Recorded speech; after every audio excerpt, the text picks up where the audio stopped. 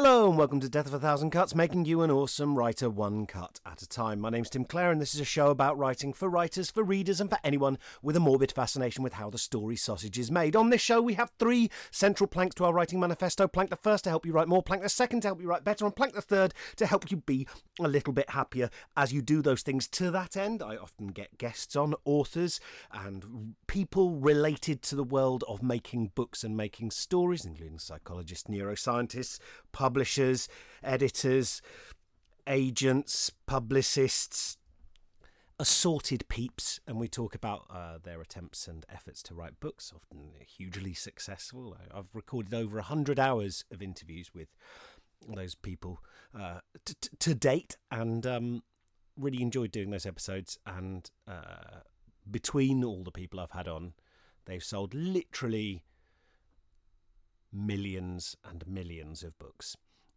which is quite exciting. The number of people who must have, we covered a reasonable and a non-trivial percentage of the planet's readers in the English language with the guests I've had on, which is pretty exciting. And I've also sometimes look at listeners' first pages of their work. That you can send that to me via my website, timclarepoet.co.uk. Just click on the contact me link. You can send me the first 250 words of your work in progress. Well, ideally, the thing is, every time I say, please, send me something super polished, something you've finished, no one ever does. No one's gonna. I don't think anyone has ever sent me something of a genuinely finished novel that they've polished, but I keep asking it anyway. I think that's the best time to send me, is something that you've really taken absolutely as far as you can. I think people tend to send me stuff from their work in progress. What can I say? You might hear some stuff that you already know, but if you could, the more polished it is, the better. But I look at those and I give feedback, basically. And then sometimes I talk on particular subjects. Sometimes I don't even know what I'm going to say before I switch the recorder on. I just press record and I go. That is my commitment to you. That is my commitment to making awesome things, to making content that you can rely on. Is, the three main cornerstones of, I think, creating a successful podcast is have a reliable and predictable and completely constant upload schedule. Done that. Always spend time preparing your content to make sure that it's coming from an informed place, and then edit it down so it's just the toasted beef marrow scraped onto sourdough bread. And then finally, unfortunately I don't know the third, which is why the podcast is in the shape it is. No, I'm obviously kidding. I do the podcast around my life, and I've been super busy with getting ready for the new book coming out. And also I had COVID and I was recording the audiobook for my new book, Coward, Why We Get Anxious and What We Can Do About It, which was just like using up my vocal cords. I know that sounds like a weird excuse, but I could barely speak at the end of each day. And I was like, well, I should just probably save my voice a little bit. And we actually had to do it. We actually had to schedule it so I was recording every other day, because I just didn't. I needed a day for my voice to rest afterwards. So that was exciting.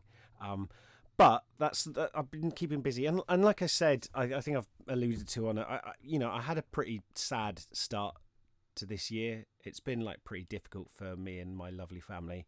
I've just been kind of recovering emotionally from that a little bit, and I think with all those things combined, I've just tried to go easy on myself when it comes to an upload schedule, and do it when I feel able to around my work commitments and things like that.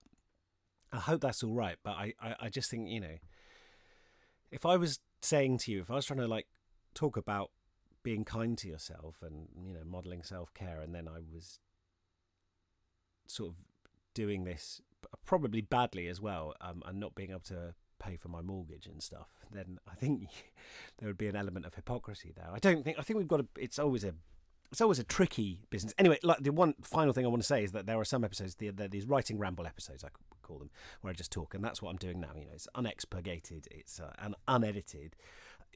Unfortunately, I'm not like a terribly controversial, polarizing figure, I think. So, that idea of it being unedited, unexpurgated, would imply that there were some sort of truths that were being censored that you'll get access to here, but it's more like there's some first draft that.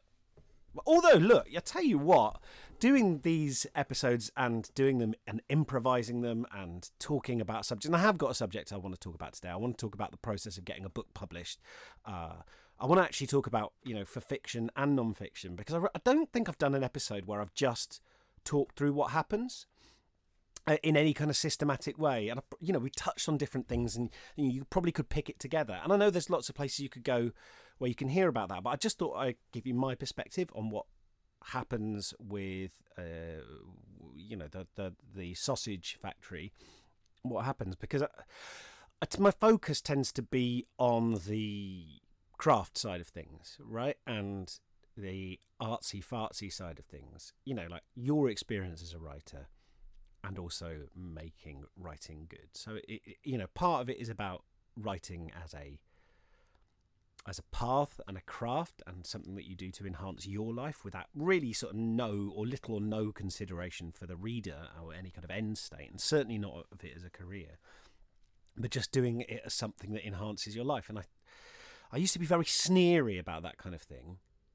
because I felt it was self-indulgent, and I probably, and I think I've sort of copped to this before, and I'm sort of making myself say it again, not for brownie points, but just because I think it's true, and I think I need to sort of acknowledge it.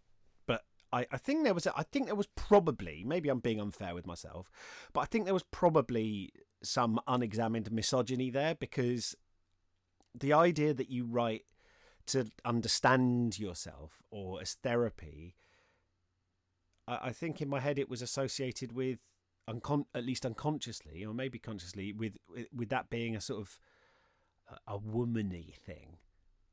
As if that's, I don't know, it wasn't like, and therefore it's bad, but I think that the two were like a little bit conflated in my head. Just that getting it, maybe it wasn't a misogyny thing, maybe it's just my inability to like be in touch with my feelings, but the idea that it would make your writing bad to get in touch with your feelings, as opposed to doing this kind of, as opposed to just opening the bonnet or the hood if you're in America, and getting under there with a spanner, and kind of just like that. There's a nuts and bolts aspect to writing. That craft is about learning the rules of grammar. Maybe it's just an alienation to feelings. Maybe I'm trying to hang myself out to dry unfairly, and it wasn't.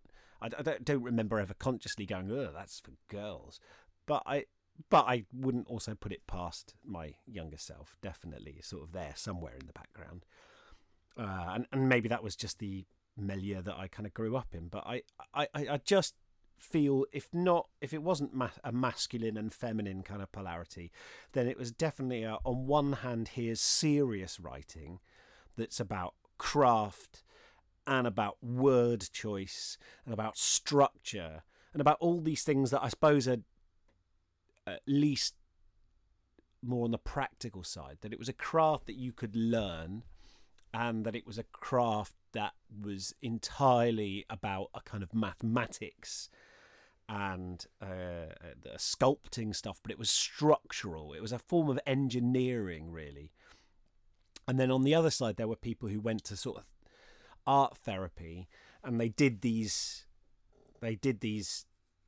courses where they were encouraged to get in touch with their feelings, and you need to show yourself more in this, and then they would produce bad writing, but bad writing that they felt was very important to them, and I just imagined that books written like that would just feel like reading a transcript to someone's therapy session, or worse, meeting someone for a coffee and they tell you about, I had this really interesting conversation with my therapist recently, actually. Don't tell me about what you did in therapy.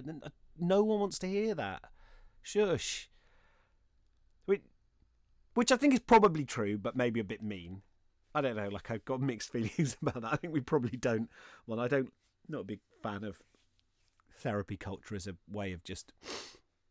I like people being open about their feelings, but I don't necessarily want a blow-by-blow replay of your latest mini epiphany where you pay a middle-class person to listen to you and then they say something that you could have probably got out of a fortune cookie or a horoscope. Sorry, why am I being mean? I was going to talk about publishing anyway. Look. I just feel now, because I mean, you can still hear these cynical tendencies in me, and I got mixed feelings about them. You know, I feel guilty and bad about saying things like that.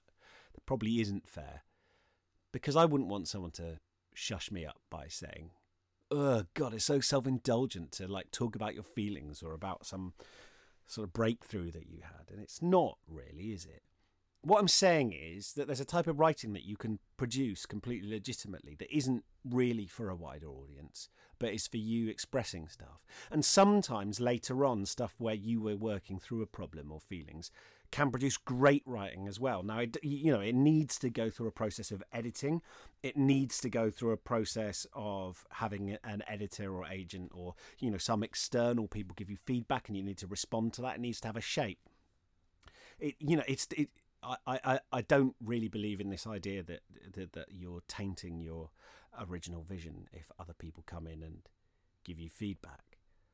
But we can also write for the purpose of making ourselves happier or understanding ourselves or for its own intrinsic pleasure. Anyway, that was all, by the by, to say that I don't often talk about the industry side, partly because I'm just not interested in it, and partly because there's going to be three partlies, actually, because Partly doesn't split in half, so I can do more than one, isn't there? So partly because I'm not particularly interested, partly because I'm not particularly skilled in that area, part because of the aforementioned lack of interest, and partly because I just think there's a lot of people who talk about it already, where you can go and hear them opine at length about the industry and how you need to deal with it and stuff. But the London Book Fair's just been on, and it kind of reminded me of the whole I went there back in 2008, I want to say, and I filled in the form.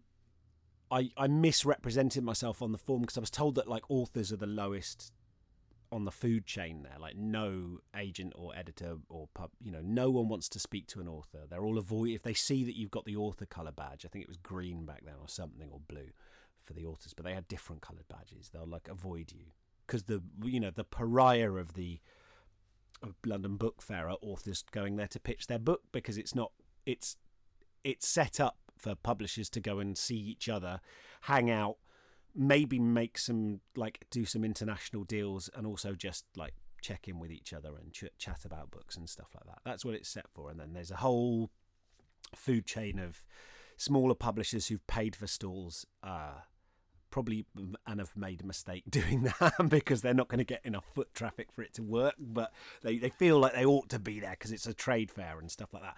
But authors go there and they try and pitch their books to people, and people aren't just like it's just a bad look on multiple levels, because agents and editors are busy, so it's like interrupting them while they're trying to use the toilet, basically, or like walking into a meeting that they're in. To like the authors who go and do that, no, that's not fair. All right, so I read some of the books that they were handing out because I faked my ID and went there as a publisher. So I had lots of authors approaching me. And the people who were going around sharing books, their books were shit. Like, the books I read were shit. Like, they were wonderful people. I really liked many of the people I encountered. They were lovely. They weren't stupid. They were really valuable human beings. And I think often quite successful in the industries that they worked in. So this isn't like a knock on them, but the books were crap. Like, there was a reason that they hadn't been accepted by people, and it's because the books were fucking shite. They were really bad. And often the people would pay to get them like professionally, semi-professionally sort of bound up and done as books, as if to say, look, I've done this already, and they would very confidently tell me what publishers want, right? And that surprises me when I'm wearing a badge saying I'm the CEO of a fake publishing company, that authors would approach me and then start telling me what publishers wanted, as if I wasn't the authority on it. And I wasn't. Maybe they just saw through. Maybe I was just giving off an authory vibe. Maybe it's my posture. But they go, look, these days you can't get, and this is like clearly received wisdom that they picked up, I guess, from the internet or other unpublished authors. But they come approach me and say, this guy was like saying, look, you can't sell any books these days unless you self-promote themselves. You know, publishers aren't interested in publishing people unless they're famous, unless they're already a name. So they've got to know that you can sell your book. And look, I've like printed this up already. I already know I've got like a whole promotional scheme set in my head for when it comes out as a movie, for the whole series of books that are going to come after this. And all I can say to you is that I think most editors will run a mile from someone saying that. Not really. They'll be very, very polite because, you know, by and large, they're middle class, and by and large, they're entirely like the entire publishing industry, with a couple of sort of plucky outliers, is upper middle class. Like, I feel when I've hung out with people in the publishing industry, when I first went to like the Hay on Wye festival, God, it can't be 2005, was it? When I was on TV with Channel 4 and I was recording How to Get a Book Deal. So only 17 years ago. I remember going then and just feeling so out of it and so small. And maybe that isn't because of a class thing, although I think class is I'm hyper conscious of class in the UK. Maybe it's because I wasn't in that industry. Maybe I feel the same. You know, I guess I feel the same at a teachers' conference. Like if I just turned up, well, I don't feel very welcomed here. I don't feel like people are embracing me. That's because this isn't your job. These are all colleagues, Tim. They're like hanging out with each other because they know each other. It's like you turning up at someone's wedding reception and going, "There's a bit of a cold atmosphere here. I don't feel the same." Everyone's sort of like in their own groups. Yeah, because they know each other, Tim. It's because they know each other. You don't know them. Maybe it was that. But like, I think I went there and I definitely felt like a divide between them and me in a way that I don't when I go to other events. I just, you know, I see myself as being lower middle class. And God, someone once told me, so they thought I was the most class conscious person that they'd ever met. I don't know if that's true, but I grew up, you know, in a family where my parents had married across the class divide, like an Edo period courtly romantic saga. They had except that they'd actually, rather than pining for each other and accepting the social structure and the destiny, and that being somehow more romantic, that the social structure persisted. And the forbidden love, they did. And, you know, my mum grew up in a, you know, working class family who were, you know, struggled with money quite a lot. And she was the one of only two people. I am going to get onto the publishing thing in a second, but only one of two people in her school to pass the 11 plus and go to a grammar school. So she was like, there's two working class kids in this grammar school. And she said none of the other kids would speak to her. The only other person was the other working class girl who went there, whose dad was a chimney sweep and her dad worked at the gasworks. And I think that profoundly affected her, whereas my dad grew up in a nice middle class family and then married down. No, like my mum, you know, like my mum's family are all like really smart and like great. It just didn't grow up with loads of inherited wealth. And, you know, my mum went to university and so did my dad. My mum's incredibly smart. Smarter than me in lots of ways. She's certainly better at math. She did a degree in maths. So flipping heck, like I couldn't do any of that. My brain doesn't work like that. But I think that she grew up sort of very class conscious because my dad's parents were snobs, basically.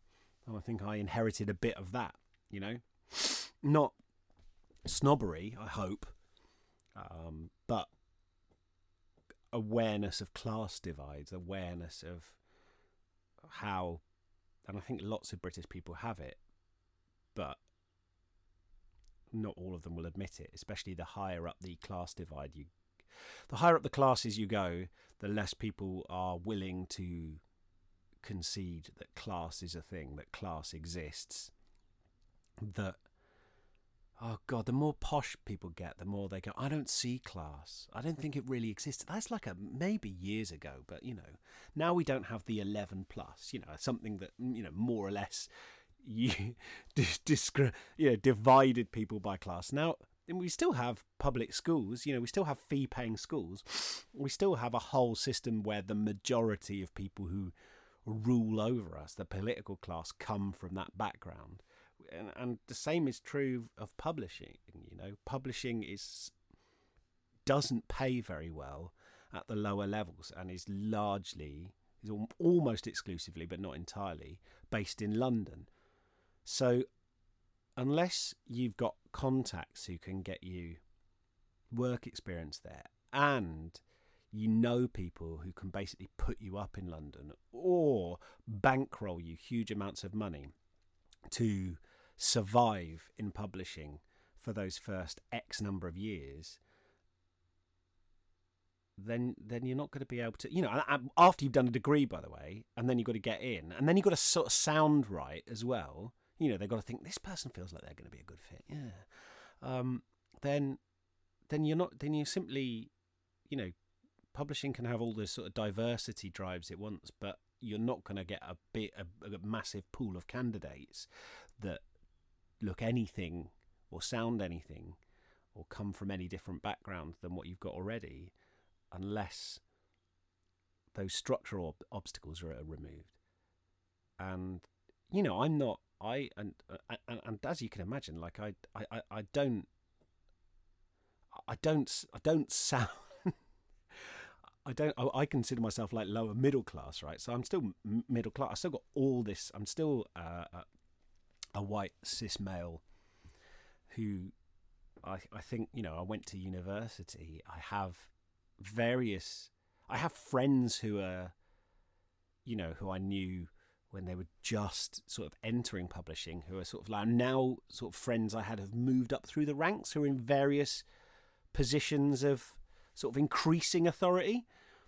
I think it's really easy for me to overlook the incredible amount of good fortune that greases the wheels of publishing. I think because I find writing so hard, because I literally had a breakdown trying to write books to become a writer professionally, because I literally felt like I couldn't continue my life. It's very hard for me to then, I'd get very defensive if someone said, yeah, but it's easy for you compared to other people.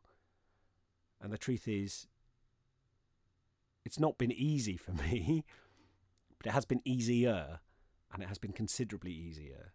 And freaking, and there's different ways that people can, I think there could be other people might not find being a human being and relating to other human beings quite so hard as I have and sometimes do. But there's lots of structural things in the way, and I definitely felt like a complete outsider and an utter plum when I was moving through the world of publishing, and when I've been to publishing parties, and when I've been at social gatherings with other people from publishing. It's just felt so awkward. And I'm a professional author, right? Who's been doing this, who's been working in the arts for, like nearly 20 years.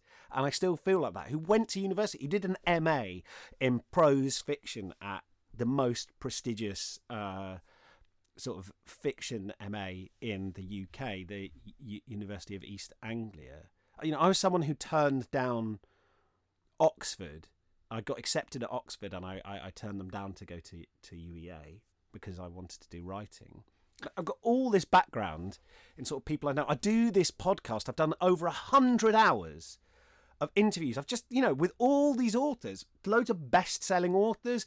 I can message people who are in the publishing industry. I can message authors, and not everyone gets back to me, and not everyone says yes, but a lot of people do. Like, I'm at that level where I've got the ear of. There's no one I feel like it would be rude of me to message and ask. I say message, I don't mean like on my phone. I haven't got them all in my mobile phone, but, you know, I can email people or publicists. Like, that's an and I still feel like an outsider. I think most people feel like outsiders. Though. Actually, I did ask this on Twitter ages ago. Like, do you feel like an outsider? And I think the vast majority of respondents said that they did. And that included people who were professional authors. And I think outsider status is probably something that is felt by a lot of human beings. I think most of us have a feeling of alienation, a feeling of being a bit of a weirdo, a feeling of not quite being in step with the age. I think people who, you know, are quite traditional in a way that would make you think they were kind of normies and feel like actually they've been left behind by a changing society, and people who are part of the forefront of a changing society feel like they're outliers and they don't fit in either. So most of us probably feel like weirdos. That is not to take away from. That is not to say that actual structural barriers are all in people's heads. But anyway, I just want to talk through what happens with a book, because I see all the time, and it drives me bananas, right? And I know I'm a difficult person sometimes, and I you know, having got, you know, I haven't really talked. I mentioned this a few times. I've alluded to it, but having now gone and got my diagnosis of autism, which is, you know, I guess it's in the category of what used to be called Asperger's and stuff. But I now feel I don't really, as I've said before, I don't really know what I think about autism and its growing, you know, its current utility as a diagnostic label when it's such a broad phenotype, which is so diverse and heterogeneous. Like I think it's complicated. I think there's lots of controversy around it. I think there's lots of people on the internet doing discourse about it who could do with a tad more epistemological humility before they start saying what I do or don't think, you know, when they start talking on my behalf. I don't know how much of a thing it is really, but despite all of that, I am completely willing to exploit it to try and get away with stuff and try and tap the sign when people accuse me of being rude or arrogant, because that's something that people with autism have been accused of all their lives, right? Like, it's just like, that's, you know, that was the first thing I was told when I got my diagnosis. It's like the Gideon Bible of new autism diagnoses is you need to go and read Neurotribes, which I'm always it's like, read this pop psych book. But it, you know, a lot of the people who've been diagnosed, you know, we get talked about as if like they'd always, you know, they had this arrogant, supercilious manner or whatever. And actually you find that they just got like a kind of flat affect, and they point out things that they think are false, and it's read by other people as they're arrogant, but they just feel like they're just disagreeing. And it's weird to me in the horrible diarrhea tornado that is Twitter, that that even within people who talk about autism, I'm subtweeting here, like someone I got told off by another author, and they told me how I felt about something, and they said that I was condescending and arrogant because I disagreed with something, and they told me what I meant, and they told me what my tone was. And you know what? Like,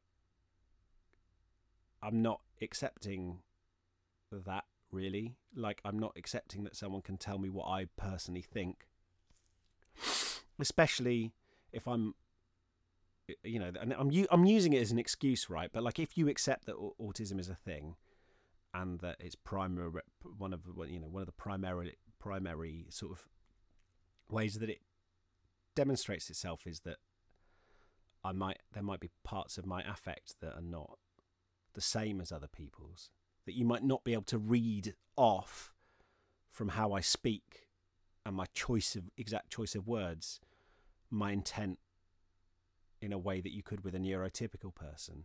That you might actually have assumptions like, oh, his tone of voice makes it sound like he's very sure of himself. Oh, he just stepped in and disagreed. Oh, he's been I worry all the time. I'm like, am I answering too many?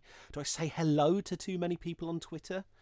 Is that like an etiquette violation? Am I a reply guy because I speak to people? I just like speaking to people. Is that wrong? If someone says something and I say, actually, I don't think it's like that, is that, if were they only posting it because they wanted uncritical validation or silence? Are they not up for having a respect? Don't friends have respectful discussions about stuff? Do we not disagree? Like, everyone I care about disagrees with me about stuff and tells me I'm wrong, often like vigorously. It's not an attack on my right to exist. It's not a referendum on my worth as a human being. They're just saying stuff they disagree with, right? Is that not okay? Is that not okay? I don't, maybe it's not. Like, I don't know. Like, I find online stuff but I don't think this is an autism thing, right? Like, people say, well, that's because but it's not, is it? Like, everyone feels that. Like, the only people who don't feel like that are like people who spent too long peering into the mystery of the discourse and have gone insane. Like there's a few people out there who have just spent so long being either like pundits or talking heads or people on or YouTube or Twitch people, just having discourse opinions about where they just represent part of politics or a particular subject. They just go completely, like, they lose their minds and they become someone who's never wrong and is always supremely confident in a way that just makes them look inhuman and bananas. Like, it just rots their brain that anyone who disagrees with them can only be doing so in bad faith.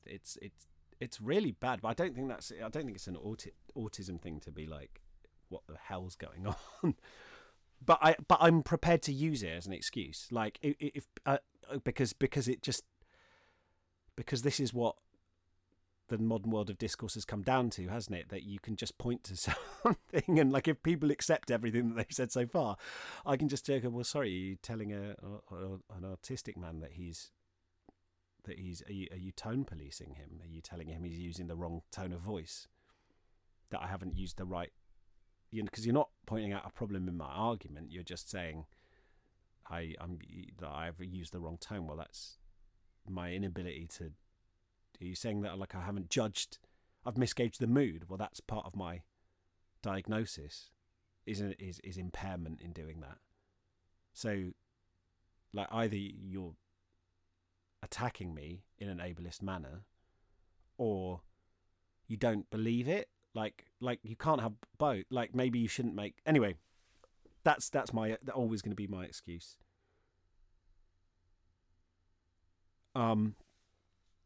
So, look, I want to talk about publishing. Sorry, that was a little sidebar.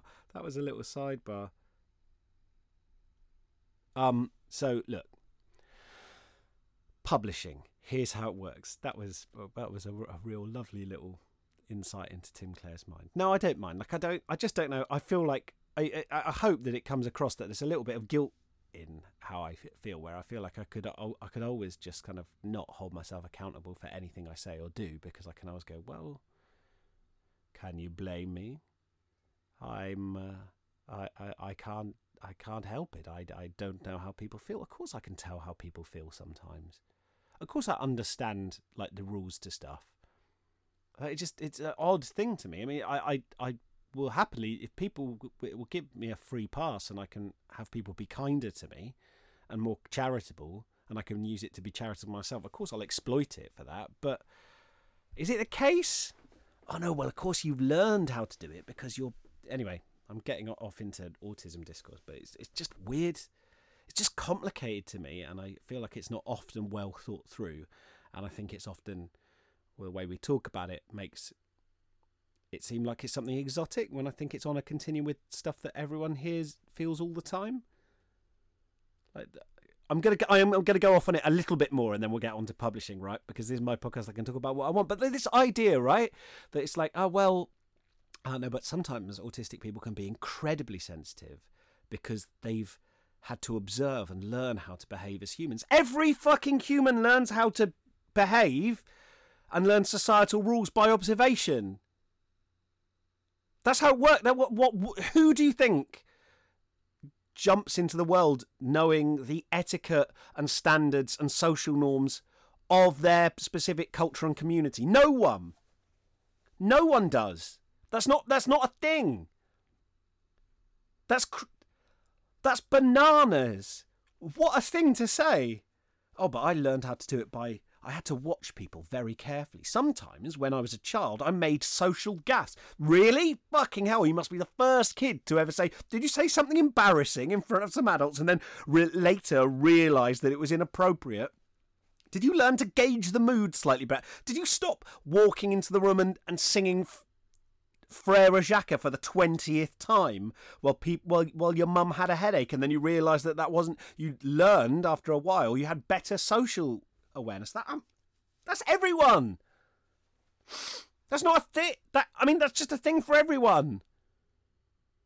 Sorry, I'm not suggesting that autism doesn't exist, by the way. I know, but I just think some of the criteria for what they used to call high functioning autism, which would be what I would have been diagnosed with, but now they just want to sort of flatten down into just being autism. It just seems weird. I just don't understand how that's any different from anyone. I'm a bit sensitive to sound. Well, yeah, okay, that's like maybe sounds and sensory sensitivity are like a bit more of a thing. Maybe. I mean, I think most of us, when we've been in the flashing arcade of a bowling alley with lights and sounds for 3 hours, feel a bit drained afterwards. And then if you go somewhere very quiet and you sit down, you feel less drained. You feel refreshed, in fact. That's called being a person. I don't know. On the other hand, it may all seem...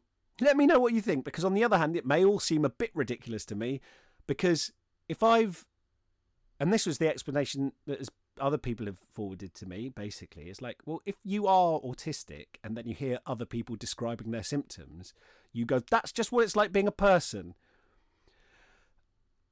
And actually, lots of people who've got diagnosis had this experience, and so you feel outraged because you're like, well, you're just describing my life. Yeah, because you have the same thing, but not everyone feels like that. And certainly, when I filled in, like, they gave me like lots of checklists and stuff. I am going to get to publishing. They gave me lots of checklists before I had my diagnosis. You have to fill in like various stuff about your background, and there's some of them are sensitivity questionnaires, and for 3 of the 4 things on like different sensory sensitivity things, I scored right up in the top percentile. And I was shocked by that, because I was just like, I'm just describing what it's like to be a normal person.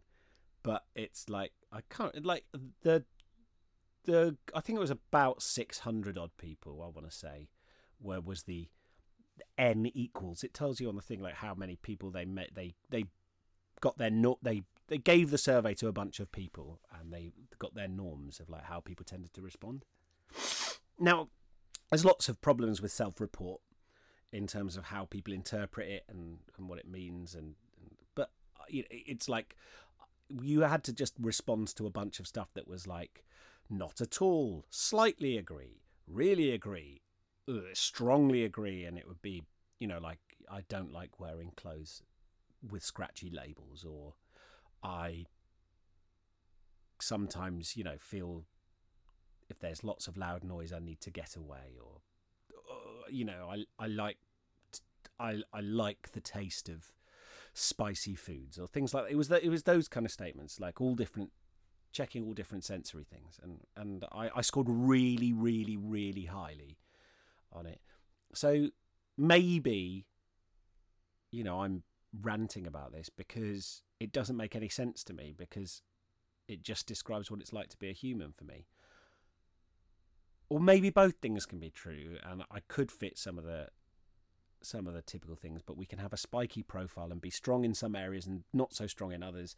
Maybe I genuinely do have some kind of challenge, and maybe as a diagnostic label, it's not entirely well worked out at the moment. We've got a long way to go, as the dictum, as Box, the great mathematician, as Box's dictum goes, all models are wrong, and we're only ever just sort of like iterating to try and make our hypotheses and models get closer to reality, but it's not actually, they won't ever quite match and mesh with reality.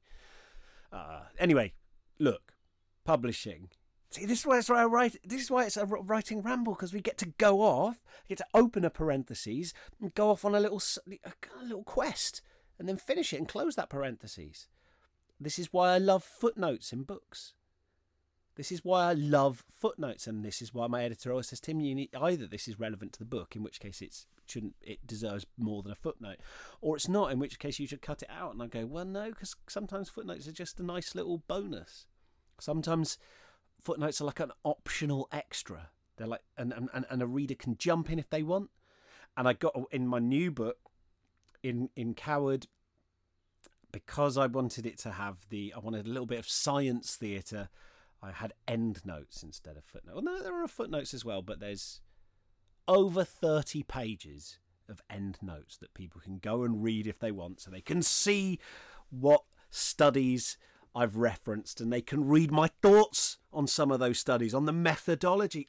Tim's got some opinions about study design. He must be an expert. Well, no, maybe I just like doing the performance. Maybe I want to give the appearance of being an expert.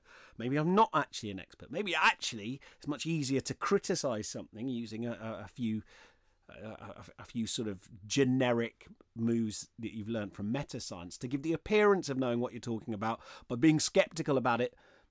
Because after all, isn't that what Jordan B. Peterson does all the time? Is like, Bill goes, well, do you think climate change is a threat? And he goes, oh, well, but then if you've got a climate change, you've got to, because a thermometer can be wrong, and you see, you go 5 years into the future, and the model is exponentially more unstable. Well, great, you've just like alluded to the existence of maths. That doesn't mean that the fucking ice caps aren't collapsing into the sea, you absolute buffoon. That wasn't a very good impression of his ludicrous cry voice. Right, publishing, let's go. Tim, focus, we can do this. Right, so when you write a book, it's slightly different for fiction and non-fiction. I'm talking about the UK here. It may be different in the US. People in the US are constantly wanking on about writing the perfect query letter. I'm querying today. Fuck querying. I've never done it in my life. I don't know a single British writer who's told me, certainly no one I know has ever talked to me in the UK about writing query letters. I think it's absolute bollocks. Like, you can email an agent, say, I've got a book, do you want to see it? Like, it shouldn't be some... There's no 6 secret words you've got to say. If an agent is judging you based on that and they're making you jump through hoops, fuck them. Like, I think that they're ridiculous, and more fool them. You can't go into this with this act. Well, you can, but you don't need to. if your book, you just write a fucking excellent book, and then when you send it to someone, you're doing them a favour, you're making them money. You don't have to be like a cock to them, but you certainly don't need to go like, you don't need to shuffle in to their walnut panelled drawing room, the tick of a long case clock, and stand there digging your toe into the tiger skin rug, slow, bashfully tapping your index fingers together, saying, I don't suppose you could possibly deign to look at my... Fuck that, right? So my first piece of advice off the bat is fuck worrying about this is how you write a query letter, this is what you need to compare your book to, this is how you need to get someone's attention. If they're making you do all that, they're just tossers, and they're not worthy of your time. If your book is amazing, it will find someone will get it, and they will move mountains to sell it.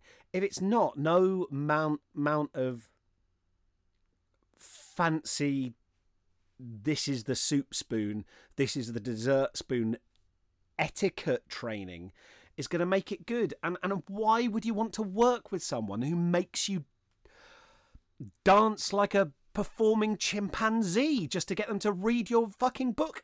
My book is brilliant. Just, it's going to be good. If you don't read it, someone else is going to take it. You don't say that to them. Just send an email. It doesn't matter. It didn't matter to me. Like, people just liked my work, and they read it despite my having all the social graces of a Labrador puppy that was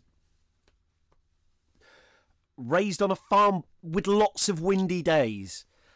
Like, there's just write a good book. That's what's going to make the money in the end. Not like, oh, this person has read an article on how to write a fucking query letter. What sort of idiot agent is judging books by whether you can copy a template?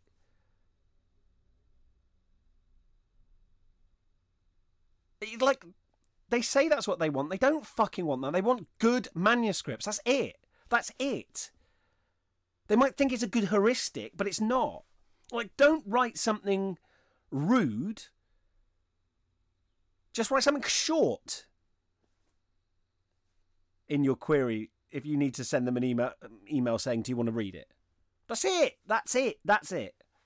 I cannot stress this enough, what bollocks I hear about the art of querying, and then one agent will post on Twitter going, please don't send me stuff like learn how to write like, send it to an agent who looks after the kind of stuff you're writing, but don't fucking put any energy into figuring that thing out. Put all your energy into making your book good, right? That's the first bit. So first you're going to you write your novel, or with a novel you write the whole novel generally, unless you get a multi-book deal. And especially if you're just starting out, you write the entire novel. Not only do you write the entire novel, you write it well. Give it to friends. Work on it. Make it good. And I made the mistake of sending an agent, back in the day, years ago, it must be 2004, I sent an agent the first chapter of my book. First 3 chapters of my novel. And she said, I really like it. She phoned me at like 8:20 in the morning and woke me up because I was slovenly type back then, and said, I want to see the rest. And I didn't answer because I was in bed. And then I listened to the message, and it said, Tim, I love the first 3 chapters. Could you send me the rest of the book? No, I couldn't, because I hadn't written it. So I had this hellish month of trying to write a novel really quickly. And then I sent it to her, and she didn't get back for ages. And then when she got back, she said, I don't like it. And I had all these attempts to rewrite it to please her, and she didn't like it and would never send it out. And I felt devastated, and then I had a breakdown. So don't do that. Like, I think you want to send something out when you finished it and make it just fucking good. But so with novels, what you tend to do is send an email saying, do you want to see something from me? When they say yes, you send them the first 3 chapters, and then if they like that, you send them the rest. There should be no gap between. You should have the rest of it ready to go. And then, the publisher will also judge it on the full manuscript. With non-fiction, you tend to go, send an email saying, do you want to see something from me? Once they say, yes, I would, you send them generally like a chapter and a plan of what the rest of the book would look like. And you might well have not written most of that. And then they look at that and they make the decision, blah, blah, blah. So you send out your email. And just to say, because I've just like rubbished queries, you probably say, hey, I've written a book called blah, blah, blah. It's about this. Don't worry about making that a good description or not. I don't give a shit. Like, I just... people say you've got to compare it to 2 other books. No, you don't. That's bollocks. There's lots of people... Like, most of the people who will tell you this, by the way, are not published or are not trad published authors, right? A lot of people who write those articles, you're like, who the fuck's this? They're not like it. You don't need to do it. Like, you do not need to do it. It's nonsense. Think about who is giving you this information. And if there's someone who works for an agency, I'll just say there's other agencies where you don't have to do that. They're just talking about themselves, what they want, and trying to put that into. They're saying their standard is what they want the standard for the world. So they'll just go, "This is how it is." No, it's not. No, it's not. You can meet. I mean, like, I'm sorry, agents will hate me for saying this. No, they won't. Like, if you meet an agent at an author event, right? So not at a trade show, but an author event. And you get chatting and you go, I'm working on a novel. And they'll say, what's it about? And you say, it's about this. They might ask you to send it to them. Like, you don't, like, or you can just email them afterwards and say, you don't even have to pitch there. You can talk to them and then email them afterwards and say, hey, really enjoyed chatting to you. I just say, I'm writing a novel about blah, blah, blah. Would you like to see the first 3 chapters? They'll probably say yes, probably. Unless it's, like, not related to anything on their list. But if you know some of the other authors that they look after, and you like those authors' work, or you think your work is, you could mention that. But it just doesn't matter. Just like if you say what the book's about, just in the same way you'd explain to anyone, not doing it perfectly, not pitching it, just going, oh, it's a book about like a kid who like joins it's like a school for assassins, and is being trained, and it's in a society where like quite a lot of the politics revolves around political assassinations, and he's being trained to become an assassin. But as he gets in deeper, he realizes, he's struggling with the morals of it, and it's quite, I guess, like, it's quite darkly funny, right? Like, that's not a book that exists, but one that I just made up. I haven't used any pitch structure for that. But like, either they go, yes, I'd fucking love to see that, or they go, no. But they know from that. Like, if someone doesn't hear that and they don't go, that, oh, God, I would like to see if that's good, actually. Like, you don't want someone who goes, oh, it's not really my thing, but I'll take a look at it. No, I want someone who goes, shit, yes. Like, they're not screening you, you're screening them. If they don't love your idea... Like, there was this whole thing that, like, I know Chris Rock got slapped recently, so this is not about him as a human being. I'm not trying to make some kind of like social comment, but I heard that like Chris Rock used to go to open mics to try out new material when he was working up a new set or a special or something like that. And he would go and this is the story, the industry story about him, that he would go and instead of like putting any energy into his performance, he would just like deliver a really flat, sort of almost monotone, but like downbeat, like a very sort of low energy, slightly low status, like not throwing it the gig exactly, but like not doing his normal kind of like high energy set. He would just like deliver all his material quite in a kind of like almost, quite neutral way, on the basis that like he's got enough stage experience and enough of a profile that he could probably sell quite bad material if he needed to, especially with a small audience who weren't necessarily expecting him. But he wanted to know which bits were really, really funny. So if he just sort of slightly undersold it and it still got a laugh, then it was probably good material, right? That's the story, the anecdote that goes around about him. The same thing with agents. I'm not saying you deliberately throw it, but if you have to like polish and scrape and I just got to make this so good, I've got to not use the wrong word here because otherwise they'll reject me, then fuck them. Like what the thing to like work on is the next bit, right? Which is when you send your stuff, it's so good that there's no way on earth they can reject you. But like in terms of like trying to like do this presentation, the shop window, and make it perfect. No, fuck. Like they've got to like read it and go, that's exactly my thing. That's my jam. I love books like that. Yeah, go on. Not, it's not really my thing, but they did use the 6-sentence formula. And that is like a secret. We've got like an honour code, an oath that we make as agents that mean we do have to look at something if it's pitched to us in that formula, even though I'm lukewarm on it. Like I got asked to meetings before I had my current agent. I got asked to meetings with agents who wanted to talk about my work, who just weren't that into it. I think they knew that they could sell it because I'm a good writer and I'd done a good job. But they just didn't love it. And why the fuck would I just end up going like, oh, go on then. Oh, please like it. Oh, will you make room in your schedule for me? Will you, I don't want that. I don't want someone who's just like, kind of like, I've worked with people on creative projects before who make me feel like they're doing me a favour.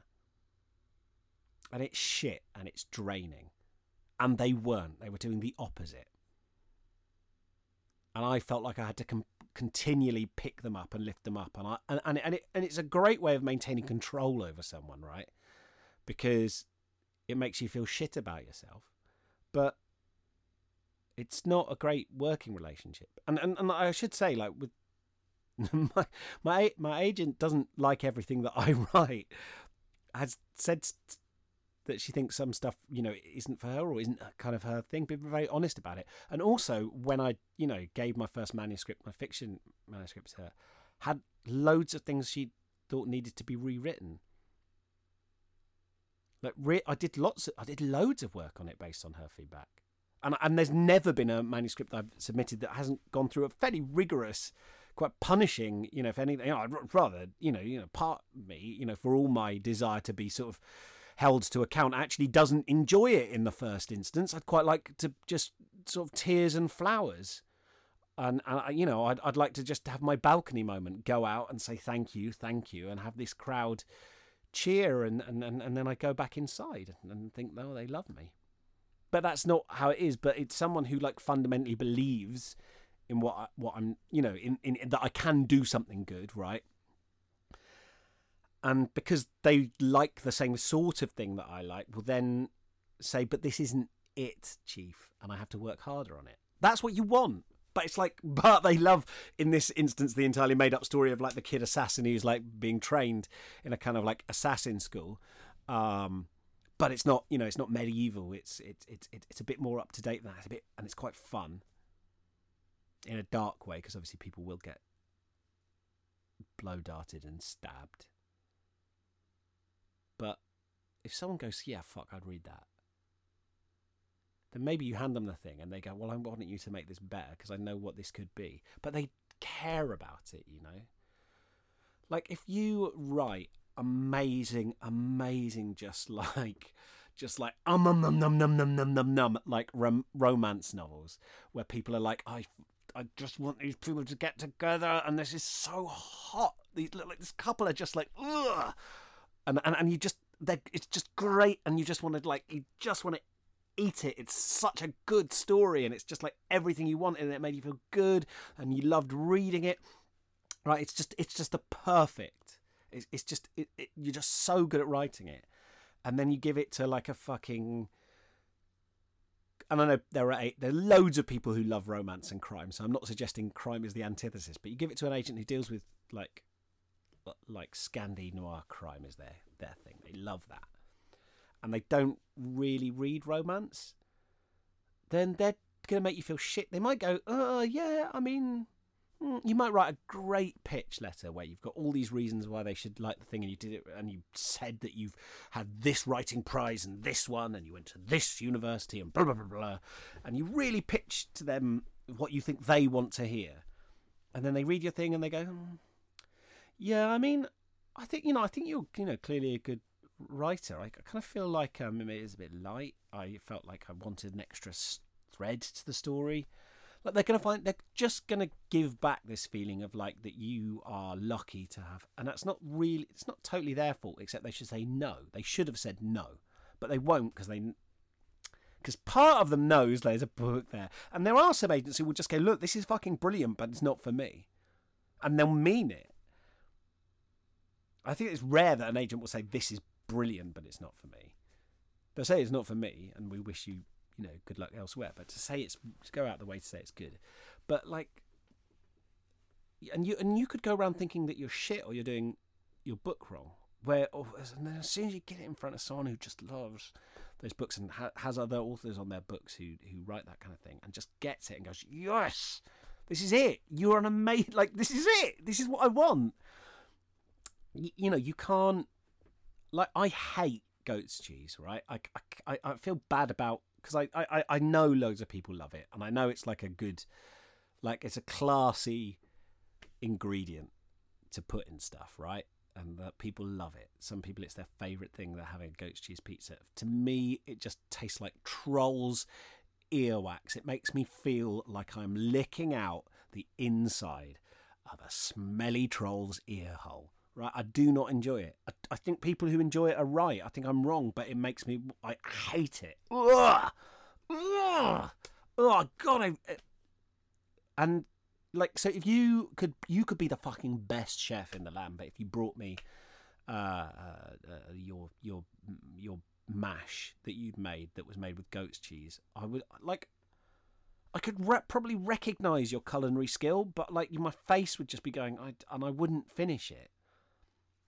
And so it's always about finding the right people, and I think you deserve better. As long as you've put the work in, that's the thing. You can't just do this and go, I deserve the best, and people are going to love me, and you have not put the hours in, and you've not written the fucking best book you can. If your book doesn't just sing, if it's not, mwah, then, yeah, like, you can't skip stuff, but the place to put the work in is the book, not the fucking query letter. So it goes to the agent. Like I say, if it's non-fiction, it'll probably be one chapter and a plan. If it's fiction, you'll probably send them 3 chapters, and then if they like that, they'll get you to send the rest, but you should have finished the whole thing, right? Then next, what happens if they're any good at their job, right? If they care, if they give a shit, they will give you feedback and editorial work. That is increasingly the part of the agent's role. And they will hold you to account and say, how can we make this as good as possible before I submit it? And they will ask you to make revisions. And based on the kind, if you've got a good relationship with them and if you've picked the right person because they love your work, then those revisions will be difficult. They will make you wonder whether you can do them. But they will also be hitting points that you care about. So they won't be like, could we just like, I really like this story, but could we just have like 3 scenes with like people fucking in it? I know that's not really totally, an obvious thread in your cozy wartime romance book, but if we could just have a couple of characters in the B plot, like this kind of.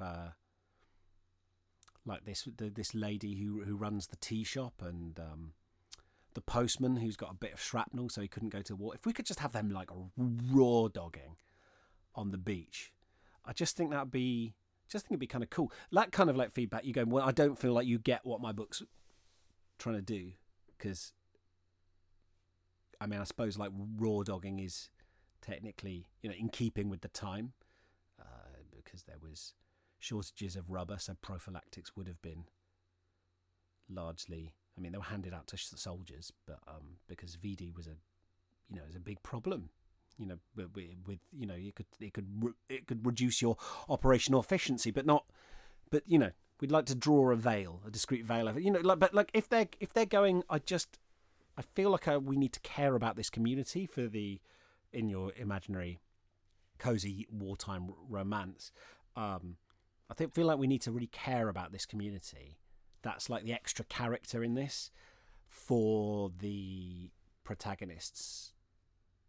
Like, will they, won't they thing to matter, because that's really, for all their differences in personality, it's their shared love of this village and wanting to preserve it, that is going to pull them together. And so I feel like we need a couple of moments where you like really bring out the village and its surrounding area and the kind of beauty of like what people are fighting to protect. I think if you can bring that out here, and just a couple more descriptions, a couple of things where you sort of bring out the sensuality of their affection for each other and their love, like in your descriptions of the countryside, or in your just to bring that, like that kind of feedback. You're like, you get what I'm trying to do. I don't know if I've got the chops to do that, but you get what I'm trying to do. And so that's the next stage. And that can be a long stage. And that also can be a stage where the whole thing falls apart. Maybe you can't do it to there. Maybe you try and make the changes. Maybe there's a problem that they saw with it in the like final third, where they're like, it's really good up until, but I don't like the ending. And you try and make changes, and you falter and you stumble, and the relationship falls apart between you and the agent. You can't create something that they like based on that. And the same could be true with the non-fiction book and the plan, that they might feel like you haven't got the shape of a book yet, and sometimes things can stall, especially, and this is why you want to have the book finished when you're writing non-fiction, especially, is because you want to be able to, you're trying to at least keep the momentum up with these things. I don't feel like you should be trying to to overthink this and trying to win them over to feel like you need to dance for them. But I think it's good to have momentum for your sake and theirs, so that when you send it to them, you can act on any feedback they give you fairly quickly. Also, so they don't feel like they've wasted their time doing a load of, because it's like free work they've done for you. If they haven't sold the book yet, they are taking a risk on you by reading your book and then giving in-depth feedback on it, right? And sometimes agents, will give more or less. Sometimes, they'll give like very detailed notes. Sometimes, especially, it depends on how much faith they've got in your book. But I would say like the more in-depth feedback they give you, that is generally a good sign. Because if they just give you like a paragraph of notes, it's fine, but it suggests that they're really busy and that they haven't, especially if the notes entail quite a lot of work. I mean, sometimes they'll say they'll give you a couple of paragraphs of written notes and then say, but do you want to have a phone call to go through it? But you need them to be, if they've got things that they want, you need them to be specific. And also, you need to be able to have like the confidence to say, like, if they've told you two things that feel like contradictory, you need to ask them to clarify. And if they haven't told you what they liked enough, then you need to get that so you don't accidentally cut it out in your reworkings. But so it can fall apart if they don't like the way you've changed it. If you can't do that in a way that you're happy with, it's tough. Like, it's emotionally tough doing that. I find it so anyway. Then if you work it up to a place that they feel happy with submitting it, And to be honest, I feel like resentful when I have to make changes, partly because I feel like I won't be able to do it very good, and I feel like, oh, you don't know how this was for me. I'm going to mess it up, and then you're going to say you don't like it anymore, and I knew that I wouldn't be able to do it, but you made me change this, and it's like a lot of it's to do with feelings of vulnerability rather than, they generally have been pointing out, making really good. Well, that's why they're difficult to deal with, because they're often right? So when someone points out weakness in your book, you're like, shit. I was hoping you were going to say, by the way, you probably think it works. You probably think the ending is a bit weak, but I just want to say it's really strong. And you go, God, thank goodness it was just my insecurities talking. No, sometimes that's just your skill talking, and you were right. There's sometimes, I was surprised with my latest book when people got back and said that they found any of it interesting. I thought that they were going to find it really boring. So I was kind of astonished. So I'm not always right, but anyway. So they give you the feedback, and eventually, and then but the thing is, I often then, when they say I think we're ready to send this off, I often then abruptly my feelings change to like, are you flipping sure? Like, are you sure we shouldn't have another round of polishing? Can you not make some more suggestions for me to make it better? That's a scary moment. For completely, then you're like, oh, and then you're suddenly looking at your sentences going, all right, is this what I want to be judged on now? Am I signing off on this as my best work? Holy fucking shit. So then what they'll do is generally, whether you're doing fiction or non-fiction, is generally they will draw up a list of publishers they think that they would submit to.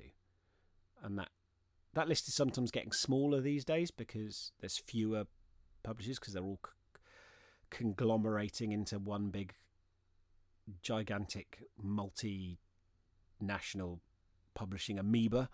But no, amoeba's a single cells. That isn't quite right, is it? Well, yeah, just one kind of like gelatinous amorphous blob. And they'll normally, and it looks really exciting when you see all those names, because you think, holy fucking shit, that's like 16 publishers who might take it. Surely some of them are going to like it. If this agent liked it, then surely they will. And then it gets sent out, and then you start getting, and you generally get, the first things you get back very early on are the no's. They come quickest. Like, even if you're going to get yeses, you'll get no's first, because it's easier for someone to say, sorry, we haven't got any space at the moment. Or no, this isn't my kind of thing. So that's generally what happens. There's some other ways that your agent might send something out. There might be one editor who they think is going to love it, and they might send it just to them. They call these like preempts, but they might go, I think this is a perfect match for you. I'm giving you a chance to make an offer before anyone else. And then, you've got to make a good one, but like, if you preempt all the other people send, because if I send it out to everyone else, they're going to love it. But I'd love you to have it. And then when that gets announced, it'll be like announced as like that they did a preempt, and I suppose it's supposed to maybe give like a little bit of a buzz that like it was shown to one person and they loved it, so it must be good. And this person got, they got a little bit of a scoop there. It was a little bit of a coup because they got it before and no one else even got to see it. The implication being, if it had gone out, then someone else would have taken it. Maybe. I think that's quite.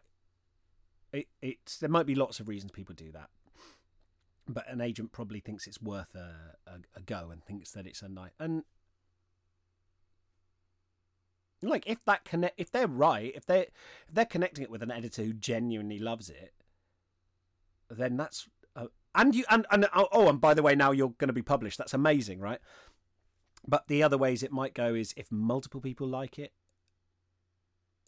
and say that they're going to make an offer, then the agent will start, going, okay, what's your offer? And if there's multiple people, then essentially you're in an auction, and then all of those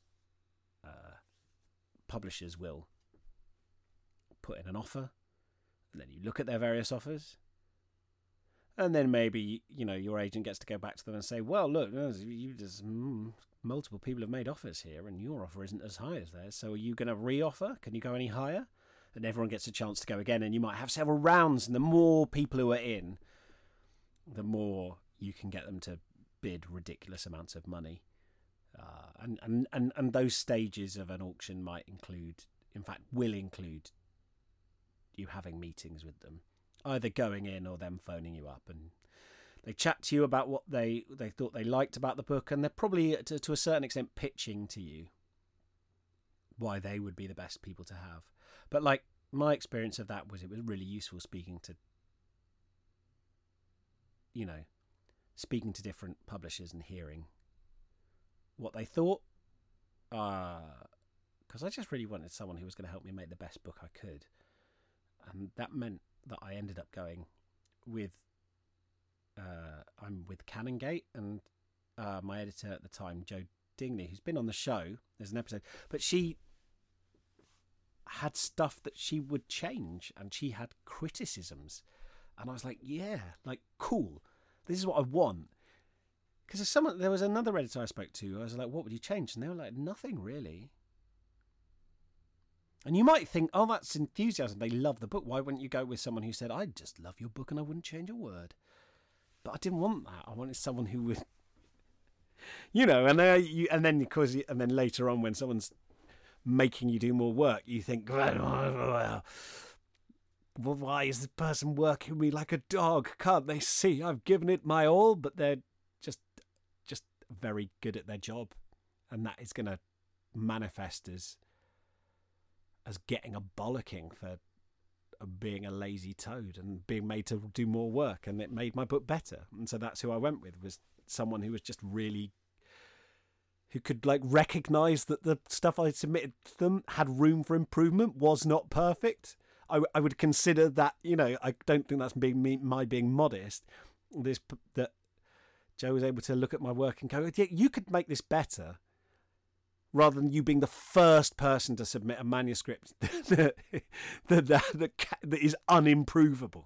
Of course it's improvable. And I wanted that extra value. And I got someone with loads of experience and skill, as well as the experience and skill of my agent who'd been involved. And then you get another phase later on with proofreaders and copy editors and things like that, which is, a whole extra thing. But anyway, or you might just have one person give feedback, or you might make an offer, or you might have no publishers make an offer, in which case there might be secondary things that can happen, but the book may be sort of temporarily dead in the water, which is a sad thing, and I've had it happen to me, and it just is what it is, really.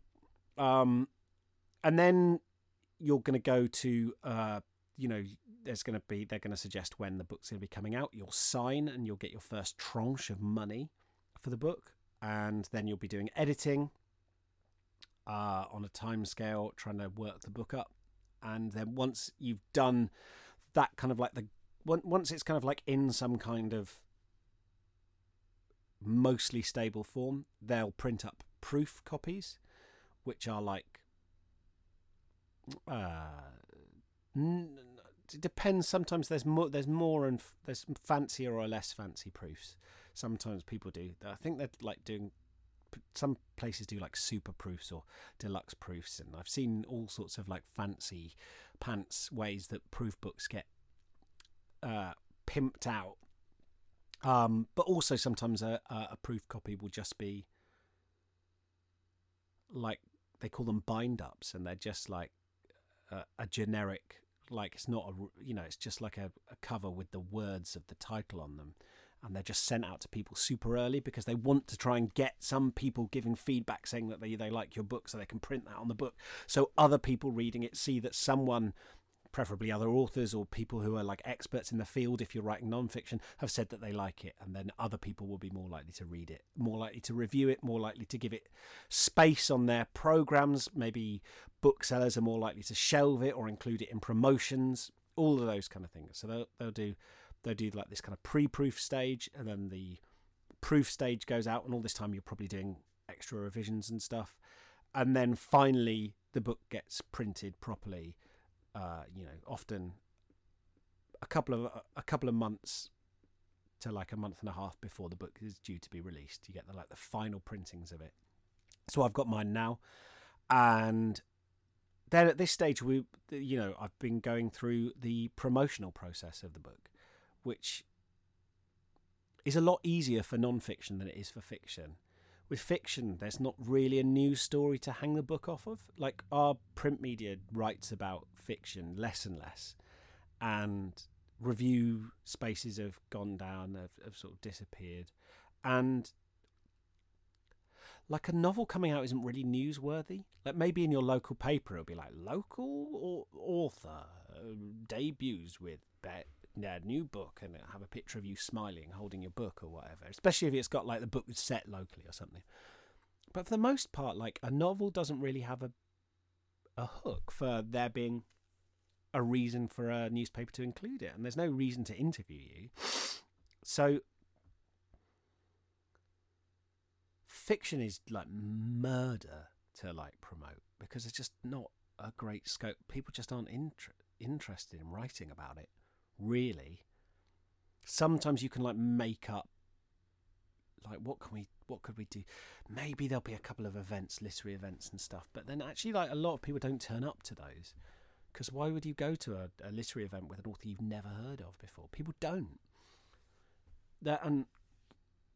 And they're less well run than the ones I used to do. You know, I did poetry gigs, loads of live poetry gigs, and people wouldn't know me from Adam, but it was like doing stand up, right? So people go because they want to see comedy. People go because they want to see stand up poetry, performance poetry. They don't really mind, you know, they're drawn to bigger names, but will go to the show and there's multiple people on the bill. Just seeing like some fucking rando you've never heard of talk about a book that they've written. You know, if you say, do you want to read this book by a debut author? I might say yes, but do you want to hear the debut author like talk about it? Well, yeah, I mean, again, the answer is yes for me, because I have particular tastes and I make this podcast, right? So I do genuinely love those. But I would probably want to speak to them myself rather than just watch them. But you know, they're talking about a book. Like, that's not the medium it's in. Like performance poetry, that is the end state, right? Like when you perform the poem, that is the art. When you talk about a book, that isn't the art. That's you reflecting on the art. Like, you're not, the audience aren't even given access to the actual work. So why, you know, live events are often not a great way to draw audiences. Like I've got a bit of a leg up because of my sort of background and stuff. I think I can put on a reasonable one if I've got an audience there. But it's not something that you get like huge numbers to. You know, like I feel like I could do several months of doing live events and book launches and all this kind of thing, and I would have reached about the same audience that I reach with one episode of this podcast, you know, because it's just not a good medium for like encountering people most of the time, with a few exceptions. There used to be events like Book Slam in London that would just had a really big audience and a really big engaged audience, but you just also want an audience who buy books. Like, otherwise what was the fucking point? Well, I suppose it could be fun, and that's reasonable enough, but like, you want to shift copies. You want people to come up to you and buy copies of your book. Like when I did the launch for the Honours, we sold out of copies of the Honours because we did it as a gig. A bunch of my friends came along and performed for free.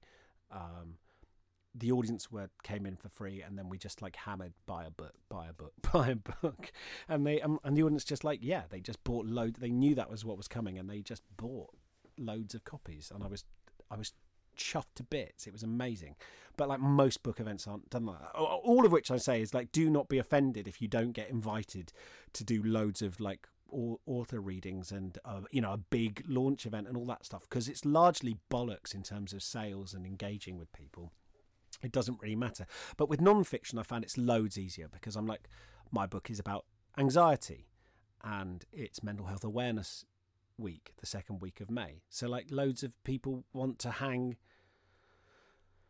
like an article off that, like, or they want to hang like a little radio slot. It's Mental Health Awareness Week, so we got this author who's been talking about, you know, written a book on anxiety and was an anxiety sufferer himself, and it's like, oh, can you write us an article about how to deal with anxiety? Like it's just like this.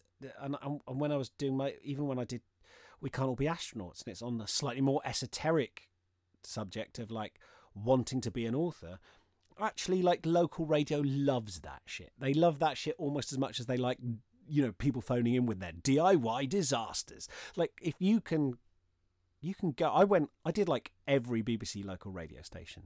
They kind of sit you in one room. I think I went into like Norwich, and they link you up with every BBC local radio station, and I went on as a guest from one room, one after the other, doing chats where they were like, now, have you ever wanted to write your own book or be an author? They say everyone's got a novel inside them, but author Tim Clare worried that his wouldn't get out.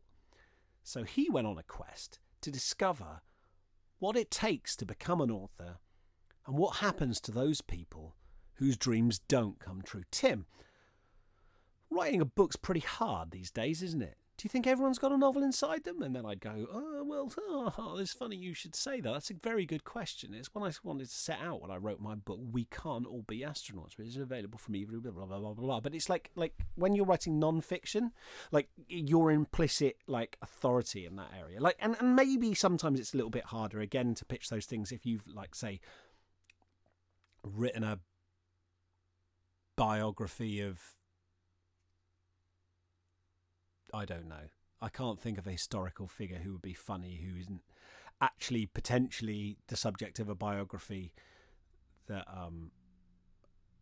Andrew Marvell, right? Like, you've written a biography and maybe it's not obvious like how they should hook something on that, but there's still people who are interested in it. Like, you can still, you probably are going to be forced to try and go, this is why it's more. This person I was writing about is more important today. Their legacy is more important today than it's ever been.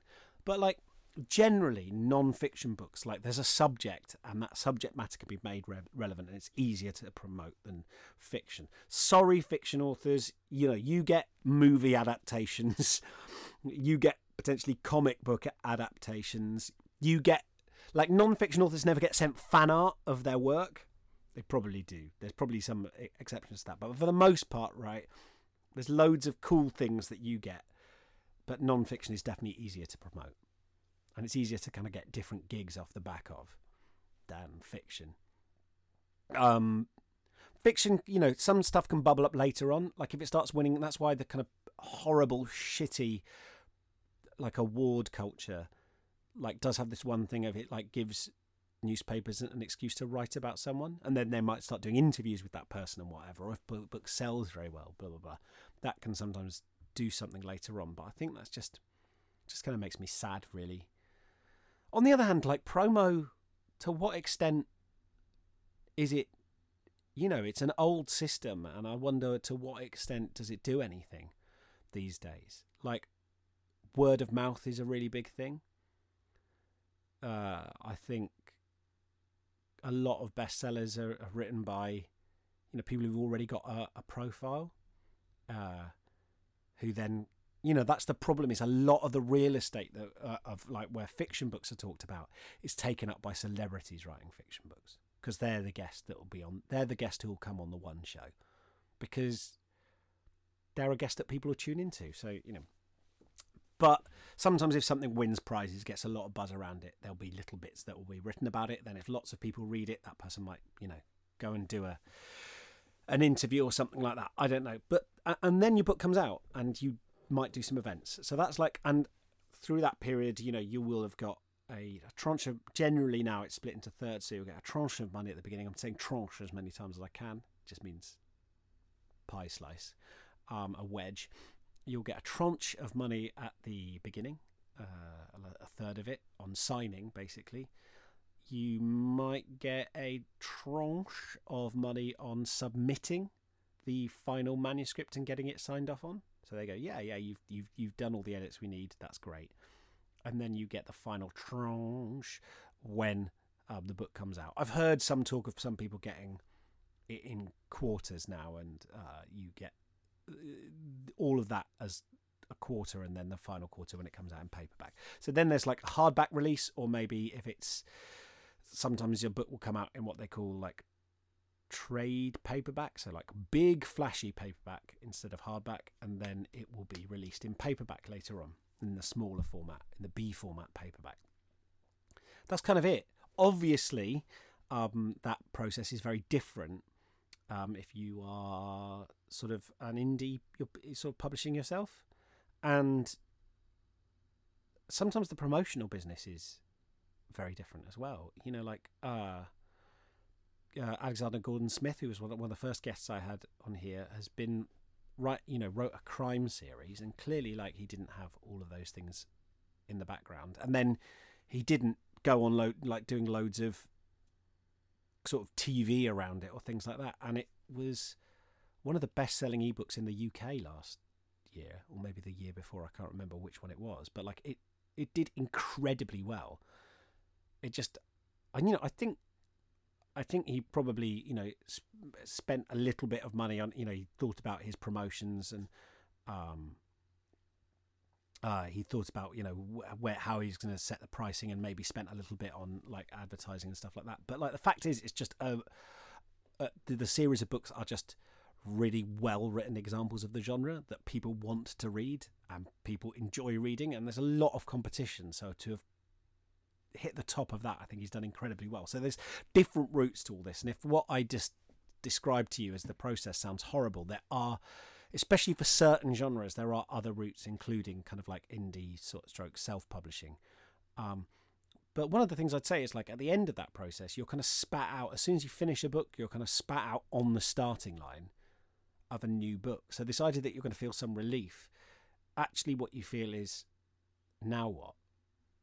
So I think you've got to, I try to distance myself from the actual promotion and process of doing that. Although I'm quite enjoying it at the moment, enjoying writing about anxiety, but I'm also writing a new book, and I kind of want to be getting on with that. So I've got mixed feelings. But you're kind of spat out on the starting line, you've got to start again. So really, what I'm saying is there is no reward. I don't mean it like that, but I just think it's good to focus on enjoying the process, because the end is often a bit underwhelming. It's lovely to look back on the books I've written. I'm so happy with them, and I do enjoy book events, and I enjoy writing about them. But really, to keep myself sane, I've always got to just focus on the intrinsic satisfaction of just trying to work out something, a topic or a story that I don't understand, and that just like the everyday challenge of it and the puzzle of it. That's what I can control, is sitting down to grapple with that. Anyway, that is my sort of overview of what the pub from kind of like from idea to book on a shelf is what that kind of thing looks like. If you've got any questions about publishing that you'd like me to go into in a bit more depth, then please do send them to me. You can get in touch via my website, timclarepoet.co.uk. Just go on the contact me link and you can send that to me. I'm going to be going on tour to promote Coward in the first 2 weeks of May. I'm going to put updates on my website and on Twitter as well, and on my Instagram, I'm sure, as well, and on Facebook. But look out for those. But first 2 weeks of May, I'm going all around the UK, including on the Saturday the 14th of May, I'm going to be up in Glasgow. On, I want to say that would make it Wednesday the 11th of May. I'm at Waterstones in London doing an event there with the book in the evening. I would love to see you there if you can get to London. I think I'll hopefully be chatting to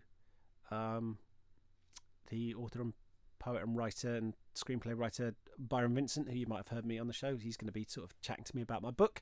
I've got a gig. I'm doing a launch event in Norwich on Thursday the 5th of May.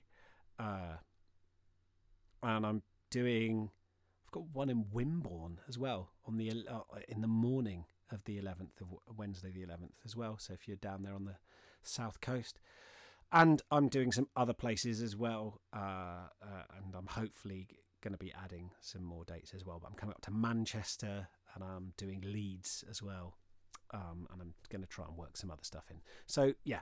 Would be lovely to see you, and if you've got any suggestions of places I could stop along the way, or you want to offer me events, I'd love to hear from you. But that's going to be the first 2 weeks of May. If you enjoy the podcast and you'd like to keep supporting it, then you can go onto my coffee page. I'll put the link in the show notes. That's ko-fi.com/.